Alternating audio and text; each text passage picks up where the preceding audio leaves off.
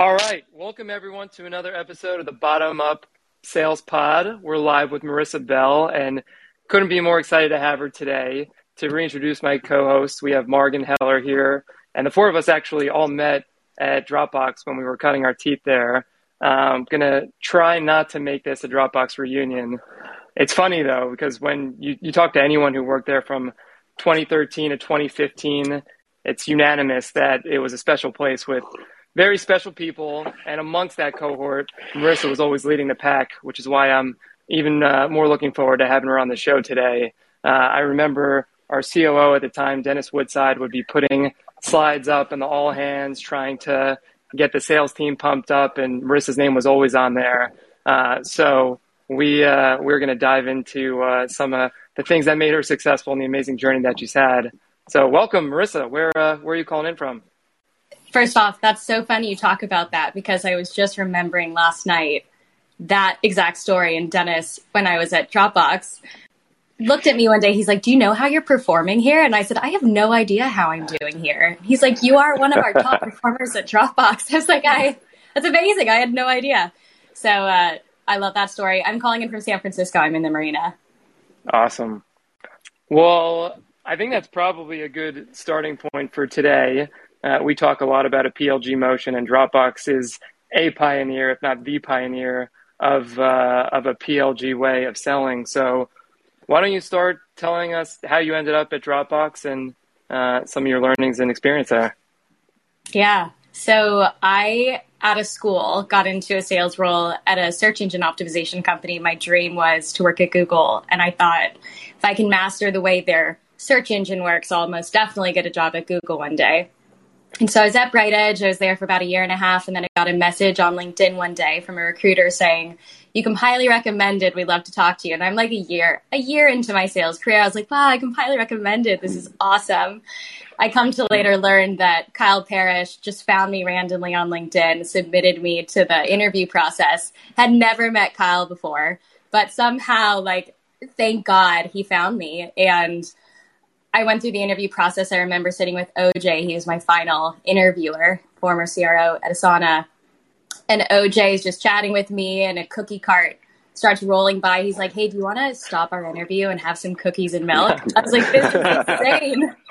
What is this company?" And so we have some cookies and milk. We talk about sales and got the job, and it was amazing. And when I joined Dropbox, it was the Google I was dreaming of. I was like, this company that cares so much about culture and product and people. It was such a dream of a job when I joined. By the way, for anyone listening, that's the power of a $3,000 referral bonus.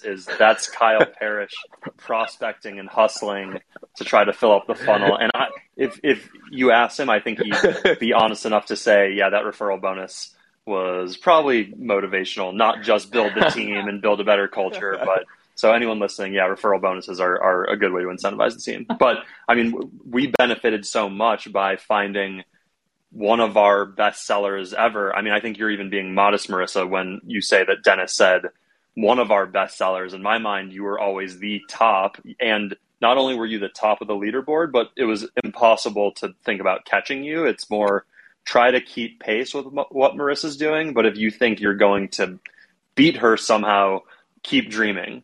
And actually, that's one of the questions that I wanted to ask you, Marissa, is just your process. And I think you probably have a similar process as a manager, but as a seller, I was always very curious how you thought about building a week. You know, I felt like you were very organized, methodical, and committed to sort of, okay, I have to do this much work every day, every week. Is there something to that? How did you kind of strategically make sure that you were always going to blow out your number?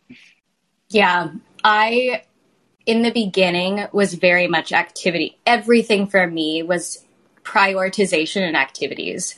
So at Dropbox, PLG, I didn't want to overcomplicate it. And so I just looked at where is there the most usage of Dropbox. And I would look at the Inc. 500 and look at these fast growing companies that had some usage and it would probably grow because their companies are growing.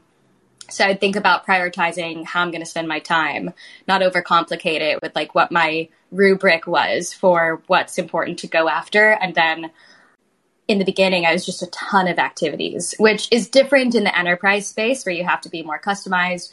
It was also 2013 where you could send an email titled quick question and say, who's the person who handles this? Like, it's become a lot more complex with sending emails and what people expect from sales people. But at that time, like I was coming from a company where it was 500 emails a week, 100 calls a day. Like that's what I did at Dropbox. And when we joined Dropbox, there was no quota. So I was just kind of like doing these activities because I also had a lot of fun with it. And I also thought that's what I had to do. And it ended up working out really well for me. And then as I grew in my career at Dropbox, I was a bit more laser focused. And I would not only go after companies that had activity, but I would literally look up who has accounts and see which titles they were. And if it was like VP and above, I'd message them directly. It was something a little bit more customized. So I tried to do this like low hanging fruit approach. And then I became more laser focused over time.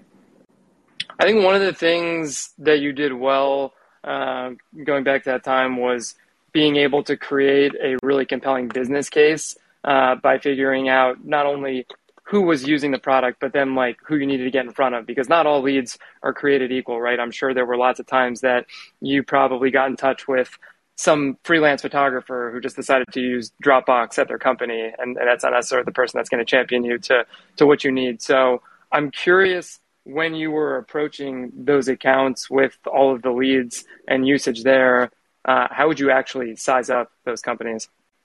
Yeah, some language I've recently become re-familiar with is this idea of a coach, a champion, or an economic buyer. And I think typically we get confused about who's a coach and who's a champion. A champion is someone who carries influence and has access to your economic buyer. And it's also someone who's going to be advocating for you and your business to become a partner. And a coach is someone who loves your product and loves you, but they don't carry influence. And I think that distinction is really important when you're thinking about who are you talking to, which leads are you going after, and you have to test them along the way. Is this a coach? Is this a champion? And so for me at Dropbox, I didn't realize that's what I was doing. Now that I have that language and I know what to call it, I realize that's what I was doing. But at the time, that is what I was doing. And I realized I had a CIO as my champion at Cal State Fullerton, and then there were other people who were the economic buyers, but I would latch onto these champions and then work on these deals together, prove out the business case, what's the impact of what we could offer, what's the risk of not doing anything, get them really excited about what a partnership could look like, and then get the deal in place. I think just to kind of translate, a lot of our audience and a lot of founders that I talk to, they have a PLG product. They have a bottom-up product where people can sign up for free and become users, and they're always very curious, how do we layer on sales to this equation? And then once they start hiring sellers, the question is like, very broadly, how do you do PLG sales? What does it mean to do PLG sales? And I'm curious to get your take on this, Marissa, but it sounds like what you're describing is you use your advantage of there's natural usage, not just as leads, like I'm not just selling to these folks, but I'm using them to put a business case together, as Libster described. Is that what PLG selling means to you? Like using the install base and usage, not just as a lead source, but as a strategic source behind the scenes? Yeah, exactly. I think once you get to a certain deal size, so like over 15, 20K, or once you're selling to a certain company size, over 1,000, 2,000 people, you need a salesperson to be your guide. And like our role as sense maker is like, that is the role of a salesperson at a PLG company and probably any company. Because the reality, and we know this from what everyone's talking about in this space, is your customers have already done the research on you. And so at a PLG company, you just have the added benefit that there are people who already love your product. And so talking to them, learning about the business case, understanding the impact we're making is a huge part of taking advantage of these leads and being very customer first. So like, what do they care about? How can we help them? And then it's your job as the salesperson to help put together the business case, What are the negative consequences of the current state? What are the positive business outcomes of the future state? And how can you also, as a salesperson, help them get to the economic buyer and navigate the procurement process? And I think that's, a big part of what it's like. Awesome. Hey, Marissa, one thing I'm curious about is Dropbox was a very horizontal PLG product. Could be used by any function, but was typically purchased by IT.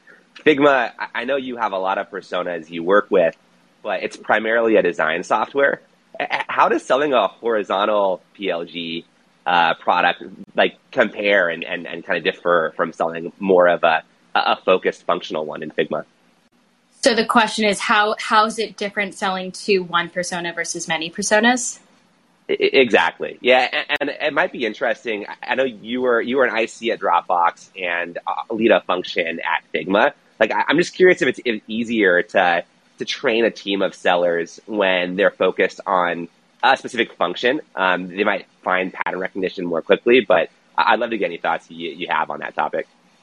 Yeah, it is. I'd say the sales motion at Figma is evolving because we started as a design product. We have a collaborative product development platform that solves the end-to-end solution for building products. And it typically was for designers. But now that we've introduced FigJam, which is a collaborative whiteboarding product, we can sell to people outside of just design. We can sell to the entire product org, and sometimes it even extends to a wall-to-wall deployment to HR and legal and all these other teams. And it's really hard.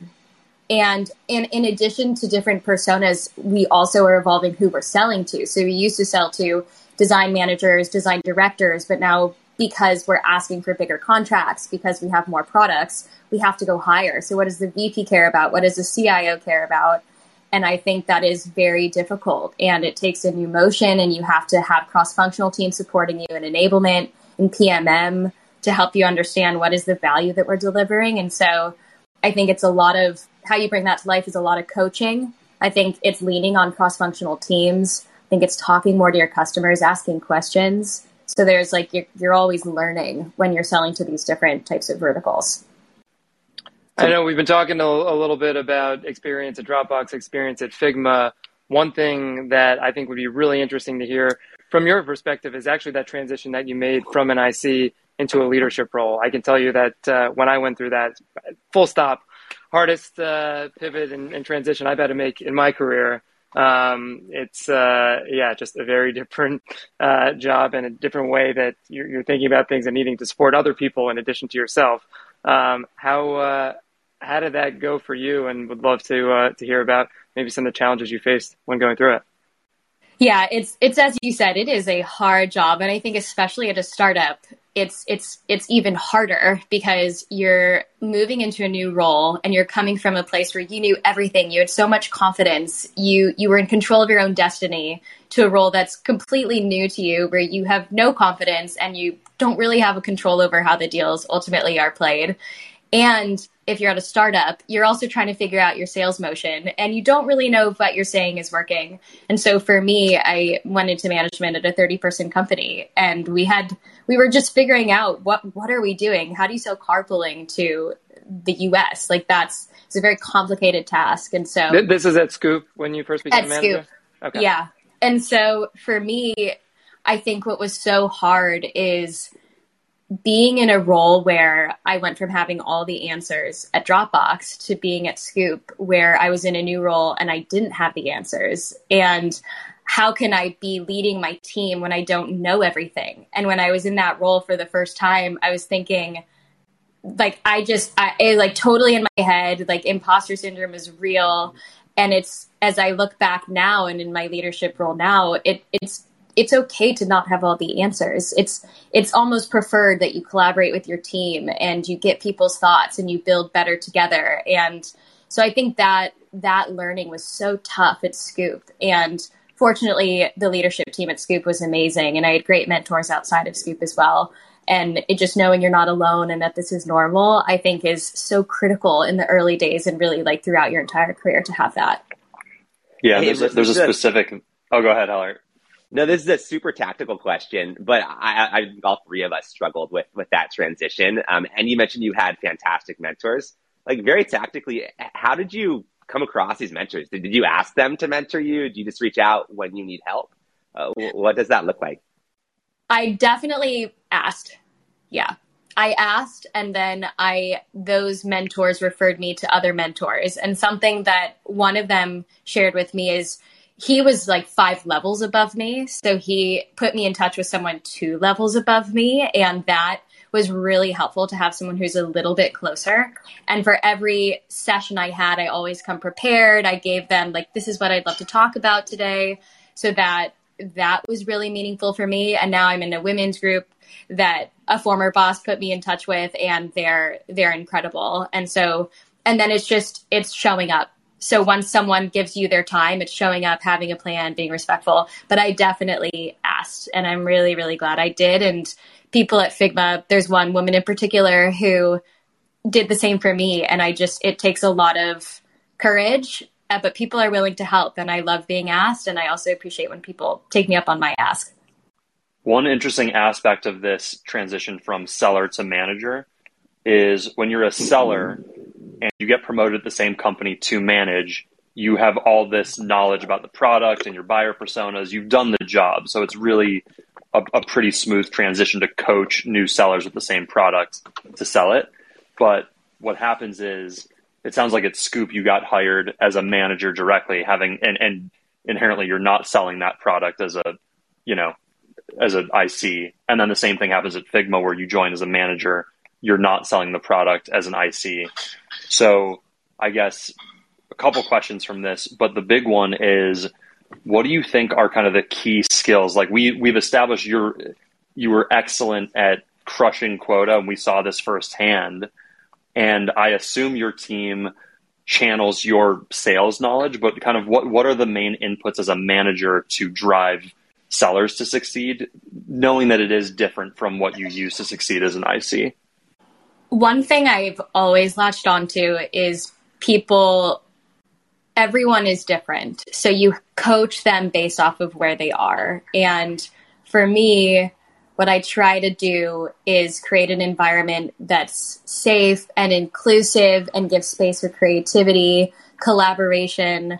I remember at Dropbox when I went to the New York office, I was there for 2 years, and it was super small, and we didn't have a great connection back to SF all the time. I felt very removed. So I went in Salesforce. I was like, what emails are people sending? If a deal was closed won, I'd literally look at all the activity history and be like, whoa, this deck is amazing. Like, that's how I taught myself, by just kind of like doing that work.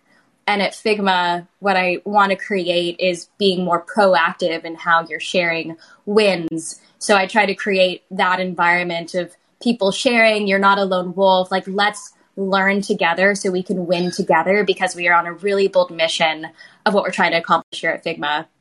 And then I think it's seeing your people soar. And I have one person on my team, he started 2 weeks after me, and seeing his career take off. He's a 1,000,000,000% better seller than I am. And so I like creating the space. I like letting him try. And if he isn't seeing success, it's just having him know that this is a safe place to fail and you're going to get back to it. And he closed our first $1 million deal last quarter. Like, he's changing the way we work at Figma. And I think that environment's really critical for success. That's amazing. And quick kind of like comment on that, because I think as a great seller, the instinct is to grip the wheel really tightly and be really in control of everything that you're doing and push really hard and exert a ton of effort. And it sounds like the distinction you're making is, yes, that's true. Ideally, ICs do that, but the manager needs to create an environment where they feel free to approach their work in a creative way. And it's almost like that degree of gripping the wheel really tightly as a manager, your instinct is that doesn't work, because it creates this like sense of, I have to do my job one way. But meanwhile, there's a bunch of different ways to get to quota, and people will be more excited and be happier in their role and be more effective if you allow them to figure out the way that works best for them. Am I kind of hearing that correctly? Yeah, I think that's mostly it. I mean, I think that is definitely where Figma has been over the last 2 years. And I think there will always be an element of that moving forward. with Figma, we have a little over 700 employees. Sales is 150 employees. We want to be at 450 salespeople by the end of 2023. And so we're at a place now is like building process for scale. So there is an element of, we just rolled out a new sales methodology, having a common language, coaching to like certain things you have to do. The way you do that, though, is it's as they say it's like a guide. It's not a script. And so there's always an element of course, bring what you have to the table and allow the space for creativity. But now we're also moving to, you also need to make sure there are some specifics in there, like we use command of the message. So you have to have the before state, negative consequences, after state, and positive business outcomes. Like that has to be there. But how you bring that to life is going to differ from one rep to the next. I love that. There are going to be some non-negotiables, but if you're really going to unleash the potential in people on your team, you can't truly dictate the way that they sell. I mean, the four of us all have very distinctly different ways of selling. So it's interesting to think about that from a manager's perch. Well, Marissa, you've done a ton of hiring at Scoop and at Figma, and sounds like even for the year ahead, there are going to be a lot of people to bring on. How do you think about the right profile, and what are some of the things when you are talking to candidates and going through that hiring process that you're looking for? Hiring is so hard, and I wish it was a science, and I wish it was this easy, like you put in these inputs and you get these outputs, and it's the most frustrating thing, but it isn't. And there's an art and a science to hiring. And so over the past couple of years, we've evolved it, and we have turned it into as much of a science as possible by aligning on like the skills and competencies, characteristics. But something that we're trying to pay really close attention to now is it's not just what you say, but it's also how you say it, and paying really, really close attention to that for the folks we're looking for. And I'd say like, what's evolved over time is this concept of like a Renaissance rep having a unique background. Like that is definitely where we were 2 years ago. And now I just went through this analysis of our team of like, what are the top performers doing? Like what are the shared characteristics of the folks doing well? And we've gotten a little tighter on like what we need to see. What does an up and comer profile look like? What does a true enterprise rep profile look like? And now we've created a whole interview process, what signals we want to look for, what's a good answer, bad answer. And so that is where we need to be now. And we're trying to turn it into as much of a science as possible, but also training on like the art of it, which is paying attention to how a candidate might answer a question. Makes total sense. I always like asking, is there any stage in the interview process that you have at Figma that no matter where you go in your career, you will replicate that and want to bring with you in future places? We are definitely, I will always have the like disco demo section, always. And not just the disco demo, but like then the 15 minutes of providing feedback and coaching after. Because seeing how they take coaching, meaning can they absorb the feedback you just gave them and apply it in the moment. And like that has been the best thing we've ever done at Figma. And you can't fake that. Like a salesperson can say the right answer and get by, but you can't fake the presentation. And so that part I think is really powerful. Hey, and Marissa, so you're saying that during your interview process, you have candidates do a mock discovery and a mock demo, then you give them feedback. And did I catch it right that you have them then apply that feedback and try parts of it again? Yes. And we totally make it human. Like I think sales is fun. Like this is all fun. Yeah. And when you're in an interview experience, like you're just with another salesperson enjoying them in their career. And so we try to be like, yeah, this is an awkward format and we're kind of asking a lot of you and let's not take ourselves too seriously, but we totally do. We're like, hey, tell me 2 good things that went well and 2 things you want to improve. And then people are pretty self-aware. So then they pick one thing that they thought didn't go well. And then we say, let's dig into that. At Figma, this is how we think about it. How would you do it again if you could? And then they do it again. And we just hired a woman who nailed that part. She was amazing. And it was really tough. Like you could see she was really, but she put her full heart into it. And I messaged her after. I was like, the way you handled that with so much courage, said everything. Like that was amazing. So I think that part's really key. If you're Yeah, having that's cookies and milk while you do it, then that's even Yeah. better. So with all that interviewing, you guys are hiring a lot. You mentioned Figma is growing from 150 to 400 plus reps over the next Yep. year plus, which is amazing. And thinking back, I remember when Kyle Parrish started there, I think he was the head of sales, but also the only sales rep in, I believe, 2018. So you've gone from 1 to 150 reps in not too long of a time. I imagine it's been kind of crazy. What have you seen from the reps, the managers that have thrived during the past several years of hypergrowth at Figma? And I guess similarly, potentially from your time at Dropbox, the folks that did well in that type of growth. Yeah. One, Kyle is also the reason I'm at Figma, and I have learned so much from him, and I think he has many superpowers, one of which I think is finding great people and building a culture where they can really soar. So I've learned a ton from him, not the least of which is the importance of mindset and being willing to, like, really taking a step back and seeing the forest through the trees. And so I think that the reps who have seen success, in addition to sales fundamentals and being ambitious and putting in the work, I think a big part is your mindset. And there is a lot of change that happens with scale.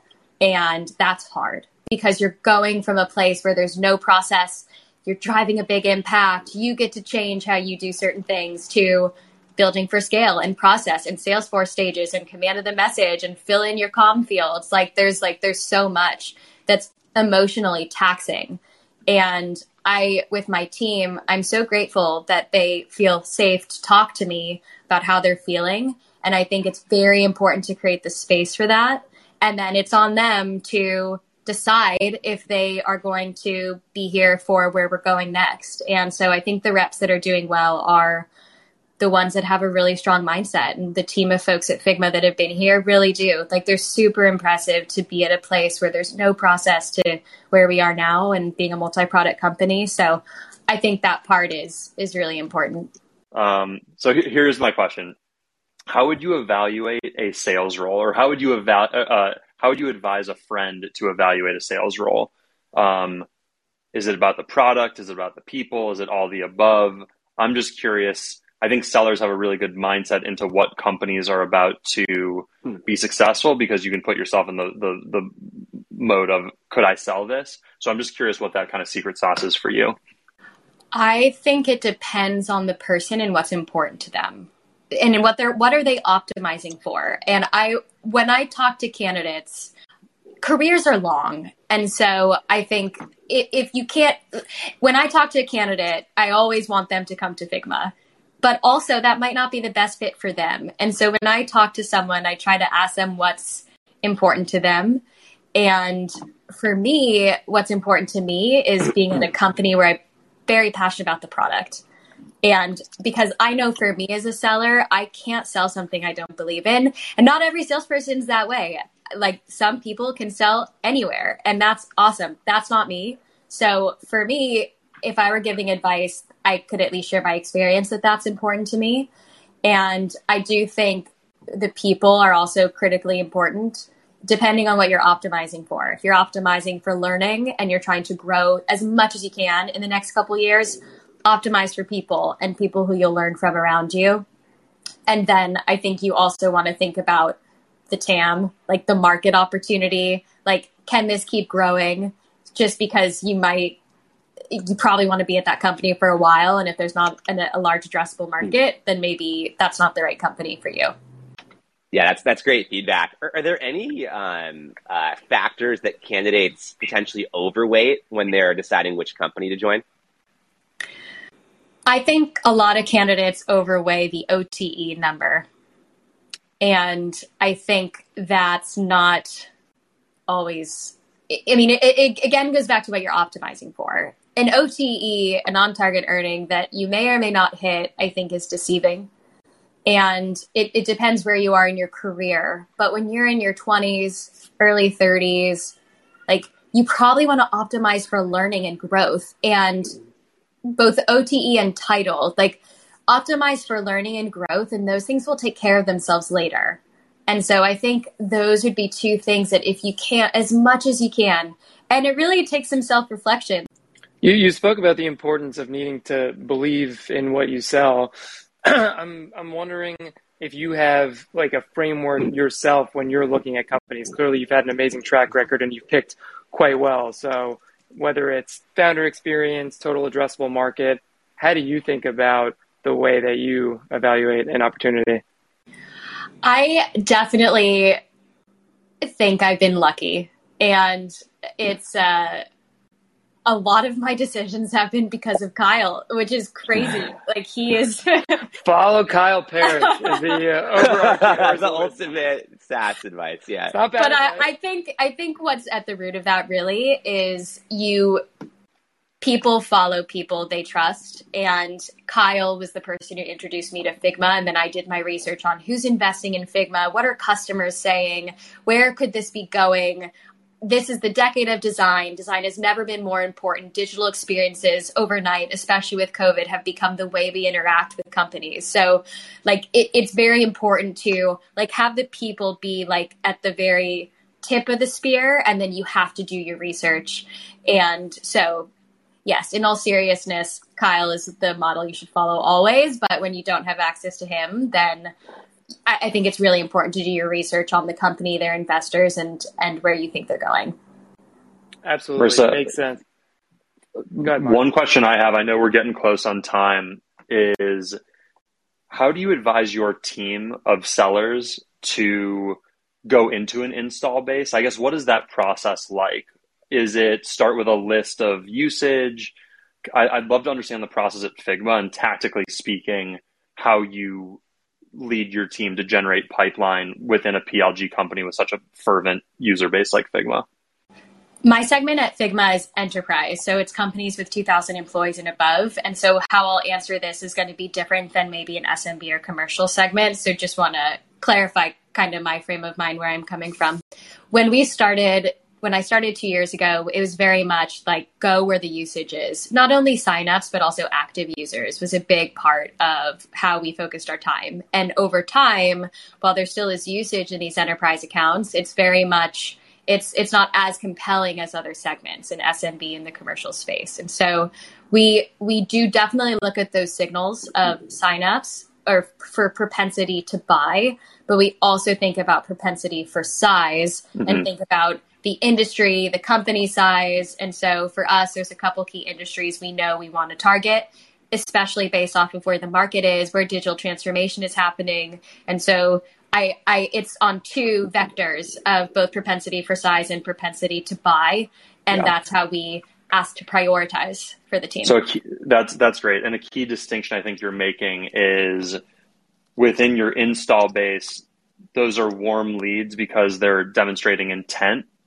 And early days, that's where it makes sense to spend most of your time is usage-based. They have intent. There's clearly some sort of a fit here.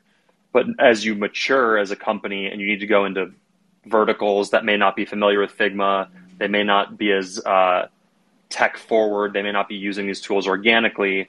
What you're saying is the fit is there. You're the type of industry and type of company and type of persona that would fit. And you have to go to them in more of a top-down manner where you're saying, hey, based on your profile, you fit Figma. And I think you mentioned kind of the sales methodology is like, I'm sure the messaging is some sort of, there's negative things happening. Here's kind of the state today. By adopting Figma, here are these positive impacts. It's like a version of pain gain. So I think that's the difference is like bottom up is you start this bottom layer of activity, go up to a decision maker. Now you're talking about top down where there is no organic activity. Go to the decision maker and use kind of the strength of the fit of industry persona. And I think that's where messaging comes into play because you have to use a lot of social proof to say similar people, similar organizations are getting benefit. You would too. And you can't lean on, you're using it standardized as much. Is that all kind of accurate? Accurate. And when you're going top down, you want to do your research on what the company's talking about. And so like for us, we literally might type in a company name plus design thinking. And then we can find a person who's talking about this at this company and then talk about Figma in a cold outreach and then have a really interesting conversation with them. And that is based on intent. That's what's cool about that is you find what they're talking about, your manufacturing intent, and intent is much better to sell into than no intent. So I think that's, for anyone listening, that's a cool way to think about it is how can you find your intent signals as organically and ideally cheaply as possible. And a Google search is a good way to do that. So this has been quite the crash course on how to sell, how to manage, how to look for amazing companies, where KP is going next. But with all the hiring that Figma is going to be doing in the near future, Marissa, what can you share with our listeners and maybe how they can get in touch with you if they're interested in an opportunity?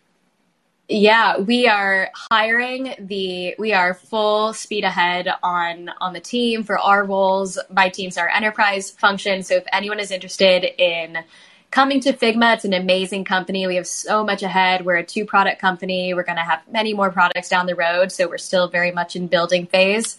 You can reach me on LinkedIn. I am Marissa Bell, and I will definitely follow up with you if you do. I hope to hear from you. Marissa, thank you so much for coming on. This has been so much fun. And I feel like we could do this for, like, there's just so many different topics that I'd love to dive deeper into, but for next time, hopefully. Yes, definitely. Thanks so much, Marissa. This was awesome. Thank you. This was fun. Thanks, Marissa. This has been amazing. Appreciate it.